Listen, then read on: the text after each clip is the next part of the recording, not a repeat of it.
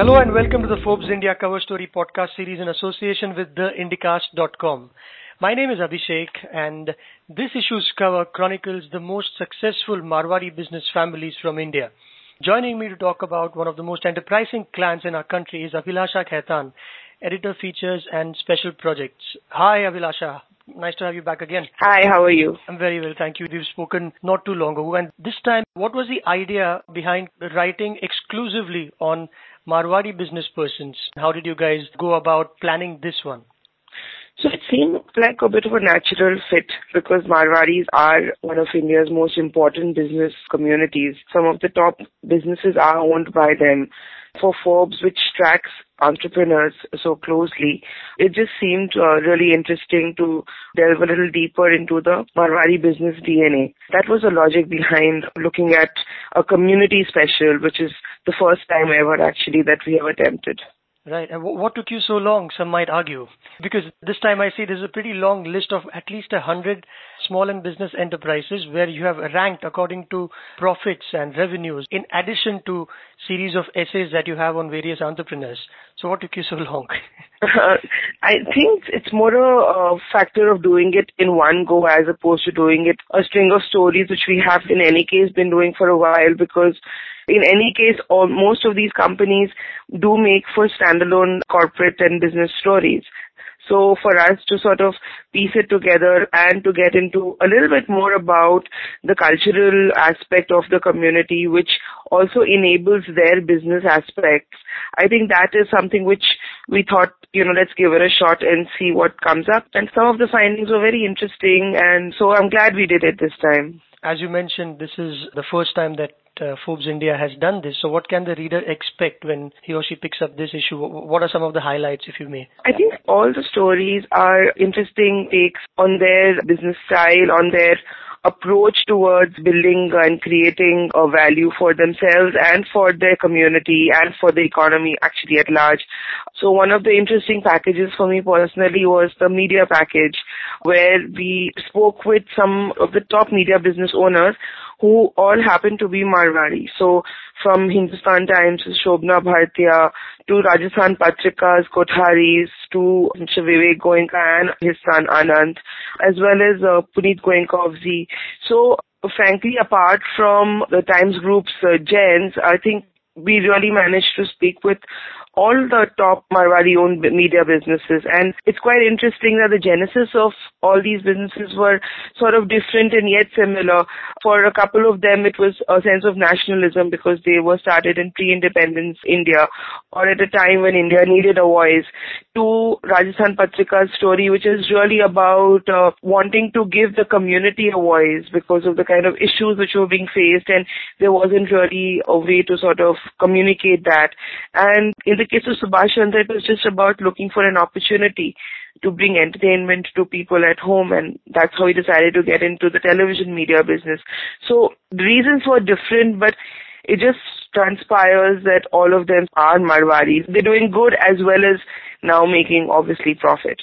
Right. And you have entrepreneurs from various cultural backgrounds and ethnicities. Now, what makes the Marwaris any different? We associate them right from our childhood as being entrepreneurial. And your opening essay also mentions the Marwari way.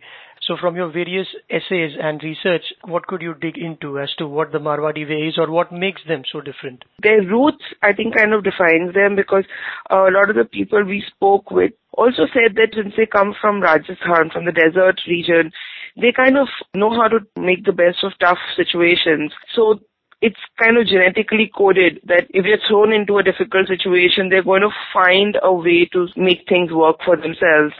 And also, I think since they took the big risk of leaving their home region and moving into different parts of the country where they knew nobody, they have that innate ability to, say, take a chance, to say, okay, I'm going to venture out and I'm going to do something different, but with a plan. If you read some of the stories about unlisted companies as well. One of the common threads is that they all know how to make the numbers matter, to keep the cost low, and that can be the big difference between a successful and unsuccessful business. And the other interesting thing is also the joint family system, where somebody said that they know that even if something doesn't work, they have the family to count on. They have the support of the family. And that is an enabler in a very big way for them. So I think a bunch of these factors, right, from the family to their understanding of finance to their biological need to, say, take a chance, take a risk, I think all of that adds up to a proper definition for an entrepreneur, which really is their story. You mentioned about they are not very averse at leaving their home soil and going about in search of opportunities. I remember I was in Bangalore for a bit, and there was this lane of shopkeepers, and they were all small shopkeepers, but they knew the local language pretty much as well as the local there knows. They do that little extra bit as compared to others, perhaps. Oh yes, absolutely. As you'll see in some of our stories as well. So for instance, Cuckoo Paul's a lovely take on some unlisted Marwari companies. She speaks about Mahiko.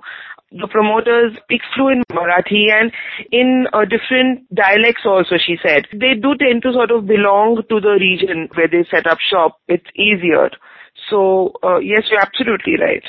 And most of these businesses have been, the baton has been passed from the fathers or the grandfathers. So how different is, let's say, this generation as compared to the previous ones? If you can cite a couple of examples as to their way of doing business. Has it changed or it's more of the same? It's a very case-by-case thing. You can't really generalize that everybody's style of working, but a lot of the business practices now have to become more professionalized. There has to be a lot more modern take on it. For instance, they say that the Patta system of accounting in Marwaris, which is a very old-fashioned thing of a daily check on profit and loss on a daily basis, I think that in some sense is still used across the board. You know, no matter how modern your business is, it is something which defined their business style for generations. So it continues to sort of be used in some form, maybe not in its original form, maybe not in a very stated form, but it is still being practiced. So I think there are some things from the older generation which made sense, which is why they worked. Modern practices, getting in professionals, increased use of technology, all of that will happen, otherwise becomes obsolete, right? It doesn't make sense then. So it's really a mix of the old and new. And yet, talking about bringing in professionals, some section might argue that the community is a little averse to bringing in CEOs or bosses from outside the community. Would it be fair to say that they are a little skeptical in getting outside help? If you read Mr. Kumar Mangalam Birla's interview, the headline points for that piece basically state that it's no longer a choice. Professionalization is no longer really a choice. And the bigger the size of your operations, the more the need for professionalization. It's just a matter of degree. One of the pieces by Mr. Bhandari, where Cuckoo again spoke with Mr. Bhandari, and she says that there are different sorts of business models, and each one has a degree of separation in terms of the kind of professionalization you want. In some cases, you completely hand them over and you're like an outside strategic investor.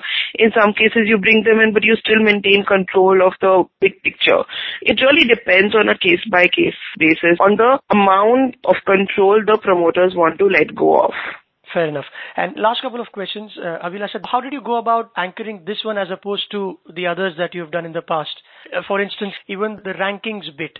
So the data was really sourced from Capital Line and cross-checked by the edits team with BSE India and other sources.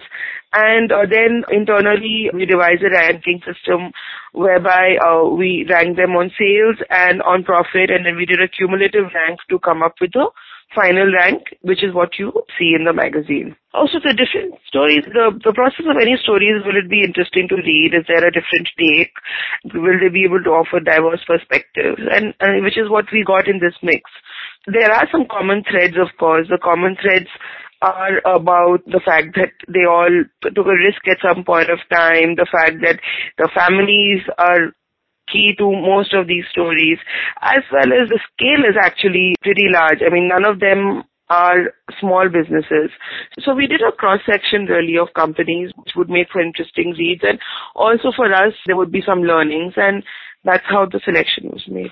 Great. I think on that note, it's time to wrap up, and thank you very much, Abhilasha. You're welcome. Thank you. And all you listeners, you can get this podcast on ForbesIndia.com as well as on iTunes, and pick this issue up and let us know what you feel about it. Comment in the podcast section.